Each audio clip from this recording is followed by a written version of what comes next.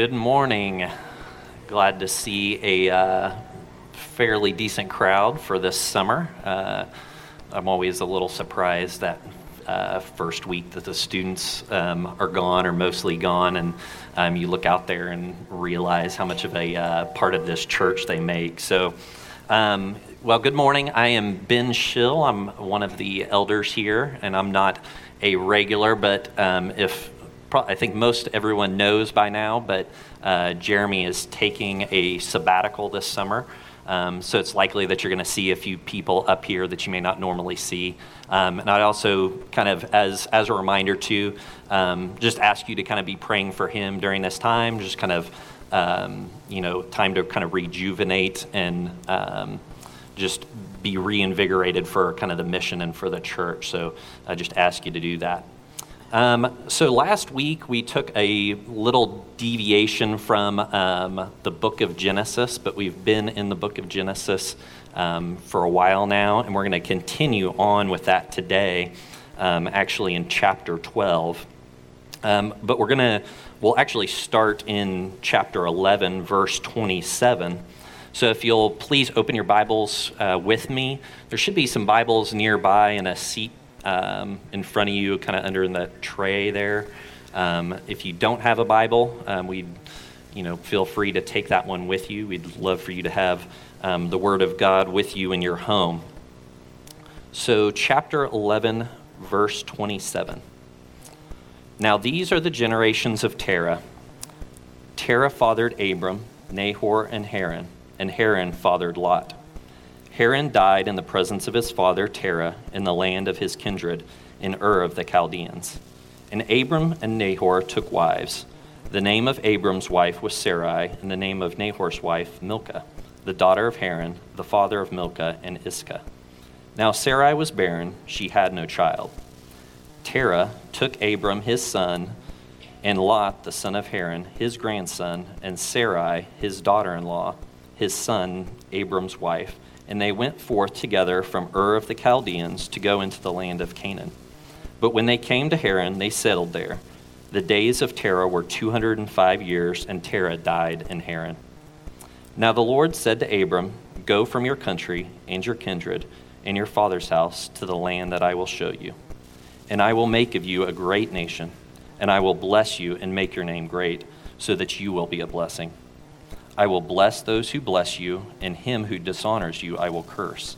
And in you all the families of the earth shall be blessed." So Abram went as the Lord had told him, and Lot with him.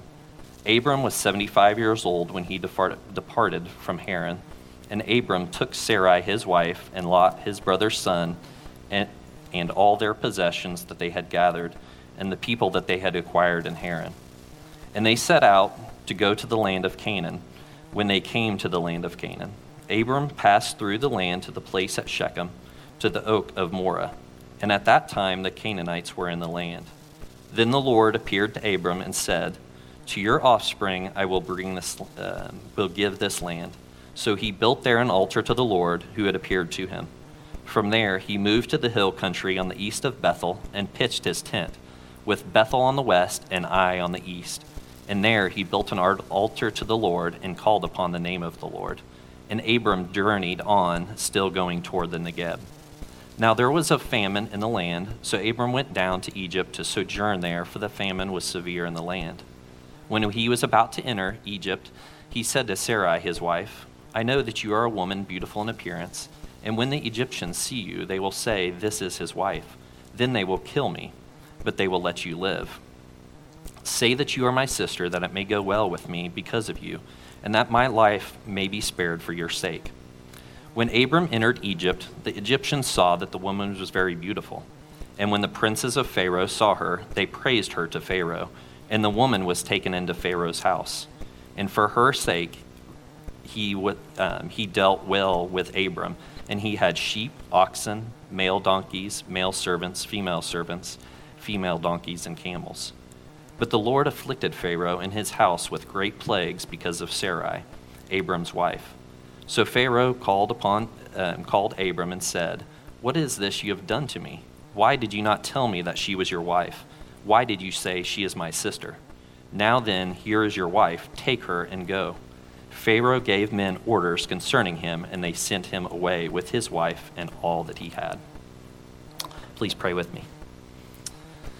Father, as we read your word this morning, although this was written thousands of years ago, about events thousands of years ago, that we pray that you would make it alive in our hearts and in our minds. We ask that you would use just my words this morning to effectively proclaim your word, Lord, and that your Spirit would open our hearts and our minds and our eyes to the promises that you make in your word. I also just pray that you would participate in bringing about just the blessings that you proclaim in your word to those around us through the proclamation of the good news of your Son, Jesus Christ. Amen. So before we had a pretty lengthy passage this morning, but we're really going to kind of focus on those first few chapters of chapter 12. But before we do that, I want to go back and basically kind of start back at the beginning and trace back some of God's promises that he's made to us from the very beginning and kind of see where it is or how we get to where we are today. So if you'll follow me back to Genesis 1, you'll remember that in the beginning, God creates Adam and Eve. He puts them in the Garden of Eden to live in perfect relationship with him. And God blesses them and he tells them to be fruitful and multiply.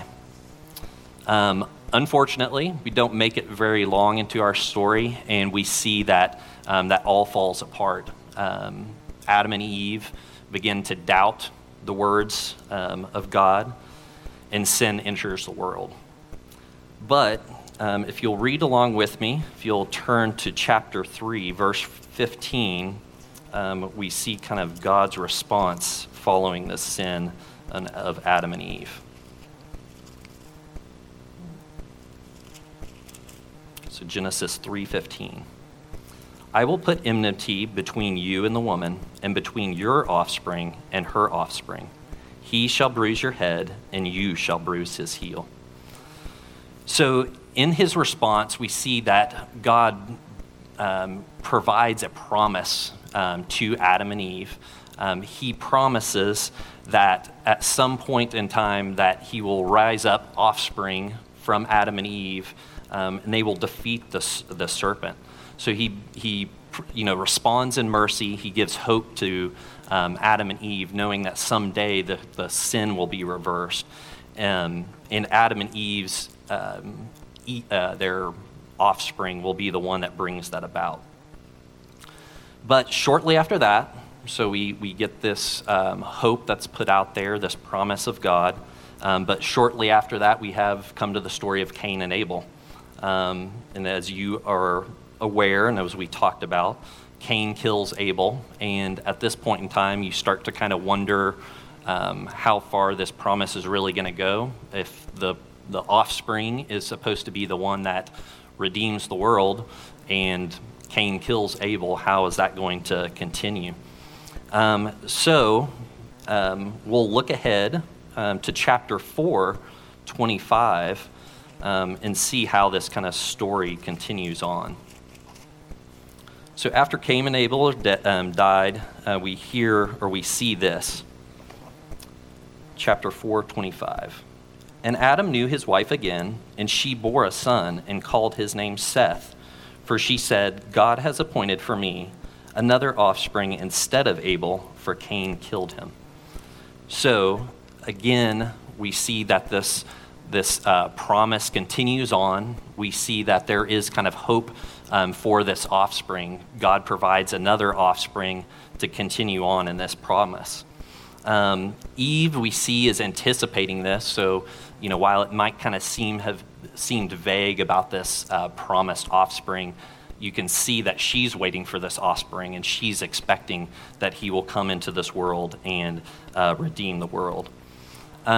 But immediately following this, again, we kind of go through this cycle of, promise and mercy, and then we see these genealogies come about. We see a genealogy that brings us to Seth immediately following this. And in verse 5:28, we again come to a important passage for tracing these promises. So verse 5:28, when Lamech had lived 182 years, he fathered a son and called his name Noah, saying, out of the ground that the Lord has cursed, this one shall bring us relief from our work and from the painful toil of our hands. So we saw in the curse that the ground was cursed. We see that proclaimed by God, but then he makes the promise of this offspring. And then here, when Noah's born, his father is basically saying, maybe he's going to be the one. So even years and years later, we still see that, the people are anticipating this one to come that's going to bring relief to them and to the land. So again, Lamech is looking forward to this offspring. But, as we'll see, we all are very aware or familiar with the story of Noah. We see that mankind basically starts to continue to spiral down this perilous path. In chapter 6, it says, the Lord saw that the wickedness of man was great in the earth, and that every intention of the thoughts of his heart was only evil continually. So at some level, we're expecting Adam to Noah to really continue on with this. Maybe he's the one, maybe he's the offspring that's going to bring relief from this. And at some level, we do see that Noah continues mankind on. So, all of the offspring of Adam and Eve are wiped out, with the exception of Noah and his kin. So we do see that he continues it on, but it's hardly like a real uplifting moment. Basically, the world is wiped out. And then chapter 8:22, we get another promise that God tells us. So chapter 8, verse 20 actually, God's covenant with Noah. Then Noah built an altar to the Lord and took some of every clean animal and some of every clean bird and offered burnt offerings on the altar. And when the Lord smelled the pleasing aroma, the Lord said in his heart, I will never again curse the ground because of man, for the intention of man's heart is evil from his youth. Neither will I ever again strike down every living creature as I have done. While the earth remains, seed time and harvest, cold and heat, summer and winter, day and night shall not cease. And God blessed Noah and his sons and said to them, be fruitful and multiply and fill the earth. So we also hear this kind of repeated blessing, telling, first Adam and Eve to be fruitful and multiply. And so we hear that again following the flood, and we see this promise of God never to, destroy the world again and never to wipe out mankind again. So while, God promises never to curse the ground ever again, maybe we're thinking at this point in time, okay, he's wiped out mankind, mankind's being rebuilt, and at some level we do see that that's true. But he's also basically saying here that, sin hasn't been defeated. He God sees that the intentions of man are still bad. So even though he's wiped out and start things over again, it's not like we're having this completely fresh start like we did at the very beginning. And it's obviously too very apparent because immediately following this, we get the story of the Tower of Babel and how man seeks to make a name of himself by building a tower to reach the heavens. So we discussed that a couple of weeks ago, and that's getting us close to where we're going to pick up the story today. But in between here, we also get another genealogy.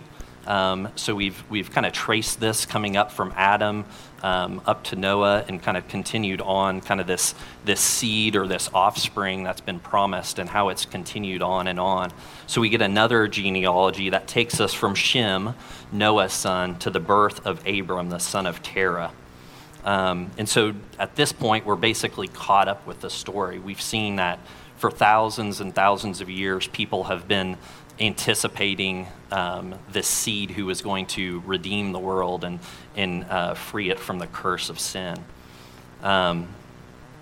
So we're not going to go through that whole story there at the end of chapter 11, but it kind of gives us some context, and it kind of serves as this introduction to chapter 12, verses 1 to 3, which we're going to spend really most of the rest of our time on. So if you'll read with me on chapter 12, verses 1 through 3, after Adam's father Terah dies, we'll pick up the story there. It says, "Now the Lord said to Abram, 'Go from your country and your kindred and your father's house to the land that I will show you, and I will make of you a great nation. I will bless you and make your name great, so that you will be a blessing. I will bless those who bless you, and him who dishonors you I will curse, and in you all of the earth shall be blessed.'" So we see this blessing, and it should kind of hit us as a pretty big point in the story here. We see God literally speaking. So it says the Lord said to Abram. And it's really hard to, I guess, downplay the importance of these three verses here at the beginning of chapter 12. This basically is kind of this point where we start to see God really kind of working, and we see him working through one man, Abram. So it's if you were to kind of look and outline kind of the rest of the Bible, or even just outline the Bible in Genesis, or through Genesis to Revelation, you'd see chapter 12 would be kind of like this, big Roman numeral. It's kind of like this big chapter heading. It's a major shift throughout the rest of the Bible, and it really sets the tone for not only the rest of Genesis, but the rest of the Bible.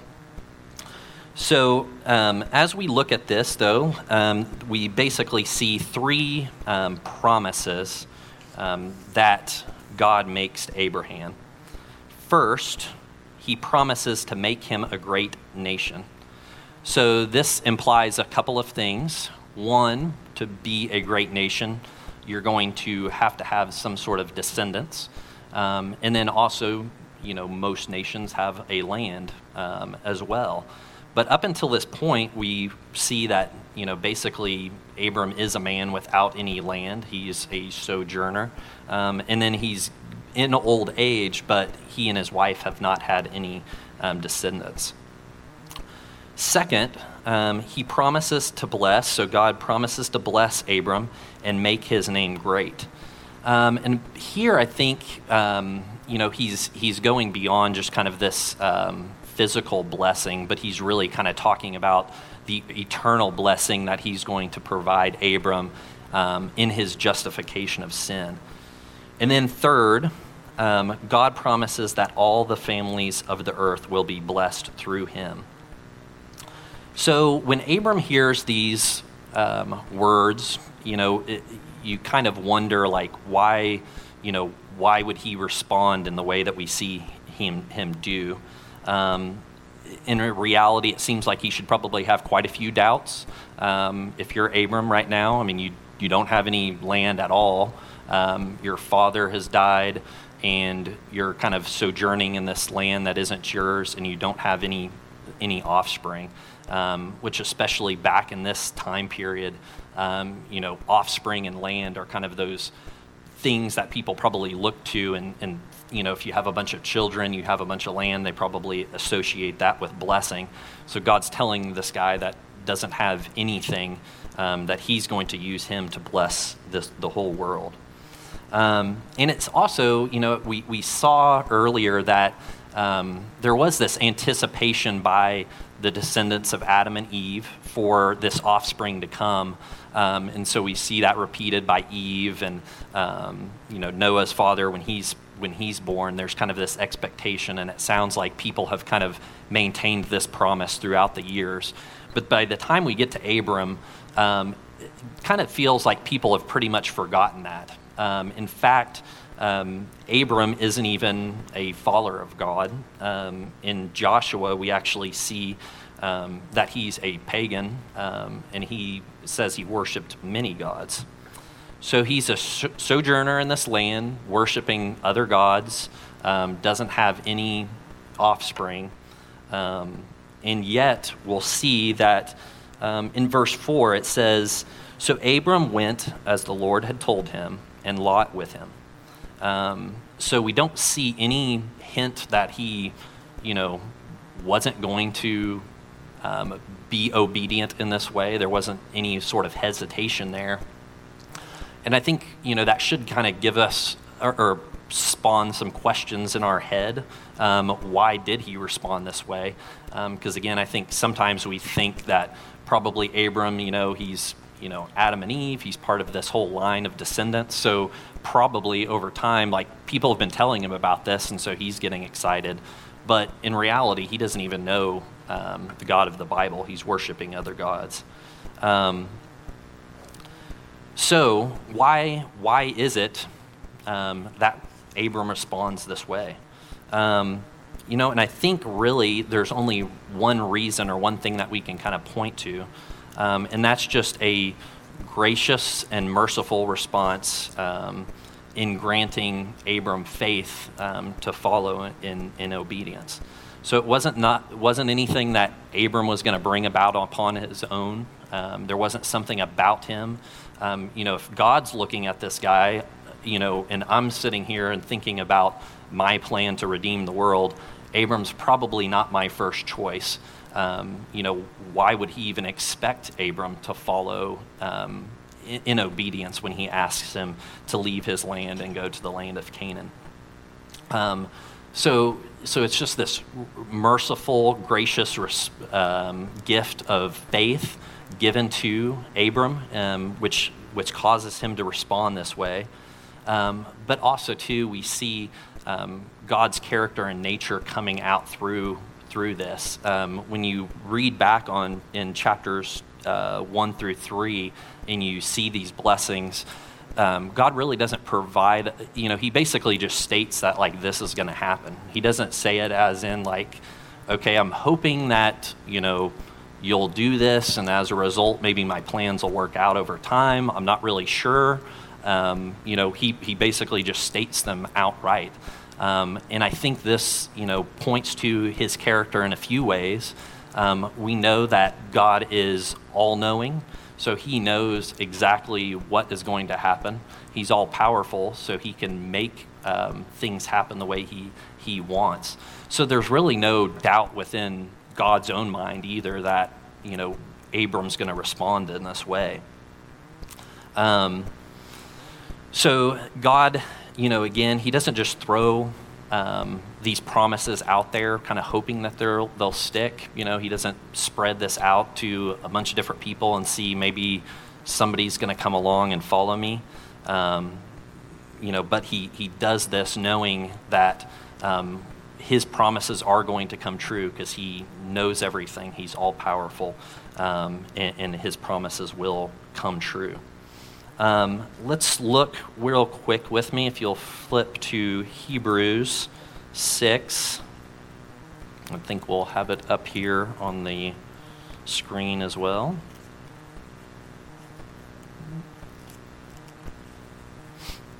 Hebrews 6, verse 13. Once I get there.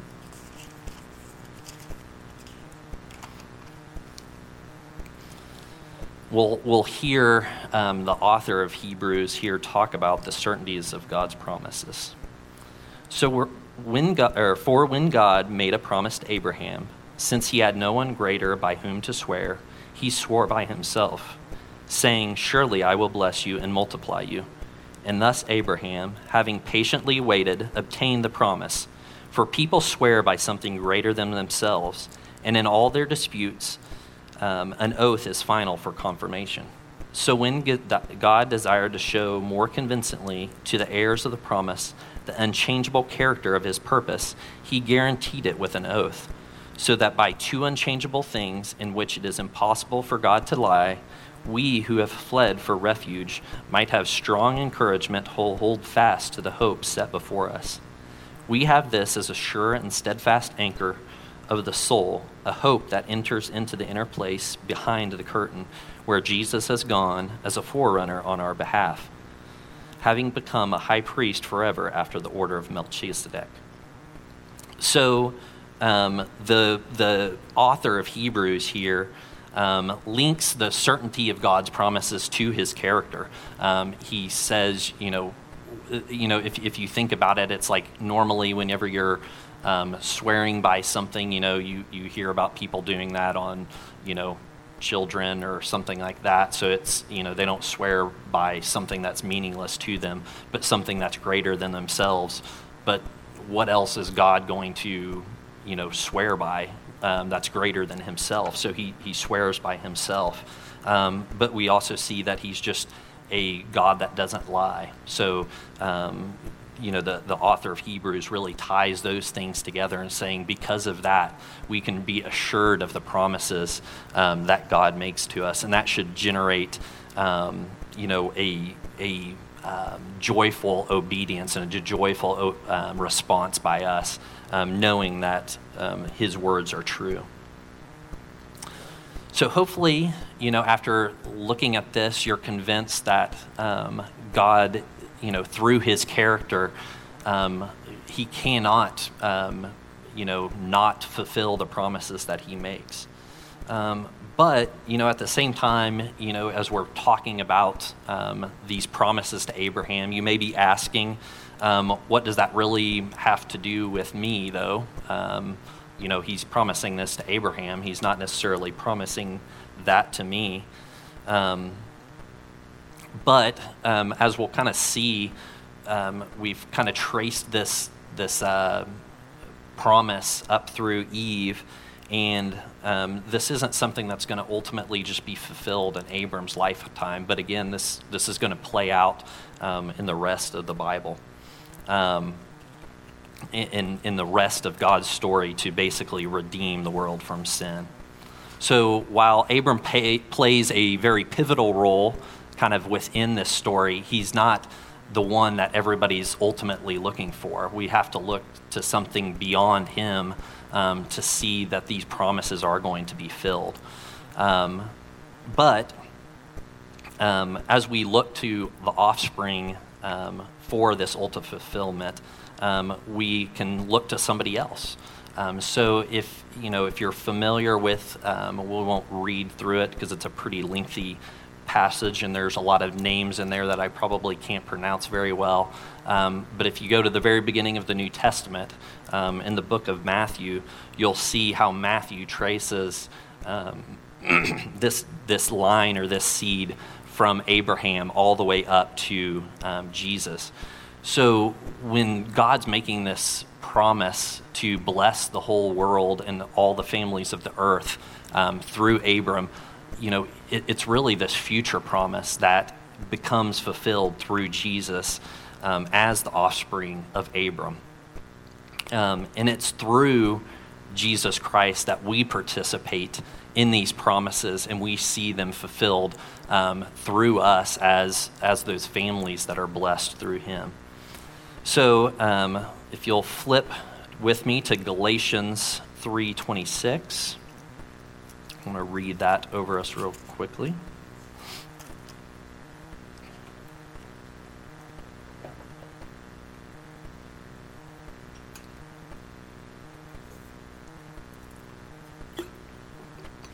For as many of you as were baptized into Christ have put on Christ, there is neither Jew nor Greek, there is neither slave nor free, there is no male or female, for you are all one in Christ Jesus. And if you are Christ's, then you are Abraham's offsprings, heirs according to promise. So just as Abraham responds, or is granted faith and responds in obedience, we can really see how this plays out within the new covenant as we have faith in Jesus Christ to basically fulfill those promises that he's made, and that it's through that we obtain access to the promises of Abraham. So we are not, physical descendants of Abraham, although, I guess at this point it might be difficult to know, but we'll make that assumption at this point. But we're justified through faith, and we're brought into Abraham's family as kind of descendants through the faith that we have in Jesus Christ.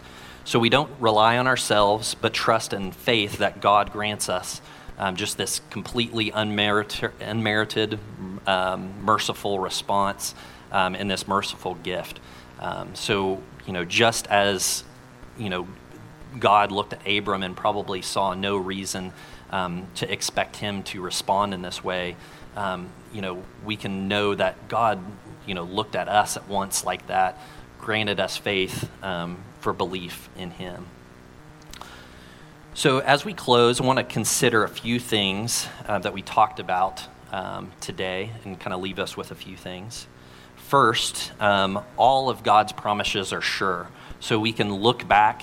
One, we know the character and nature of God, and that because of that, his promises are going to be fulfilled. We don't have to, wonder if he is going to be able to do what he says he is. His character and nature demands that his promises are going to be filled. We also see this, so kind of secondly, we see that this is actually happened. So, when he makes this promise to Abram, it's not like he could pull out his Bible and look back and see, oh yeah, here's where God has fulfilled these promises. But we know, we have Jesus Christ. We've seen him fulfill these promises in his Son. And we're able to kind of see how that promise that was made to Eve at the very beginning finds its ultimate fulfillment in Jesus Christ. And we skipped over a lot of this, we kind of go from Abraham to Jesus, but there's all these others that kind of fall in this line, going up through David, etc., to the point where we get to Jesus Christ and see him fulfill this promise. So we see that Jesus comes from that line of Abraham. He is that promised offspring that God makes, and that we are participants in that. And we really, at some level, we're kind of a sign of that blessing that he gives to him. So one of the ways, or some of the ways I think we can respond similar, is we see, just as Abraham is granted faith, he responds in obedience. This is something that it should give us a lot of encouragement and a lot of hope, and that should bring us into a joyful obedience, seeking to serve God and really to be a blessing to others. Because as we read in chapters 12, 1 through 3, God didn't bless Abraham just so that he could kind of go off and live on his own and enjoy the things that he was granted. He blessed him so that he would be a blessing to others. So in the same way, we should seek to be a blessing to those around us. So, I hope, again, that as we kind of looked, we spent a decent amount of time kind of tracing these promises throughout the Old Testament. And I just kind of hope it's a reminder of the promises that God makes to us. We still, unfortunately, as we kind of read after and we didn't talk about it in depth, we see that right after we see this response by Abram and his faith in following and going to the land of Canaan, he basically completely forgets God's promises, and he, claims his wife as a sister so that he can avoid, being killed, which, again, if God has just promised to make him of, a great nation, and then he, is fearful that he's going to be killed, he's believing the lie. He's not believing in God's promises. And so, today I think we, oftentimes, even though we're granted that initial faith and we show that through obedience, God doesn't expect or he doesn't have any illusions that we're going to, respond in perfect obedience for the rest of our lives. That's where this grace comes in. But I pray that we would consider the ways that we do fail to believe in God's promises. And really, ultimately, if we're not believing in God's promises, we're not believing in who he is. We're not believing in his character and his nature, and that he can do what he says he is. So again, I just pray that you'd consider that and think of the ways in which you may not be, believing in all the promises of God. So if you'll please join me in prayer in closing.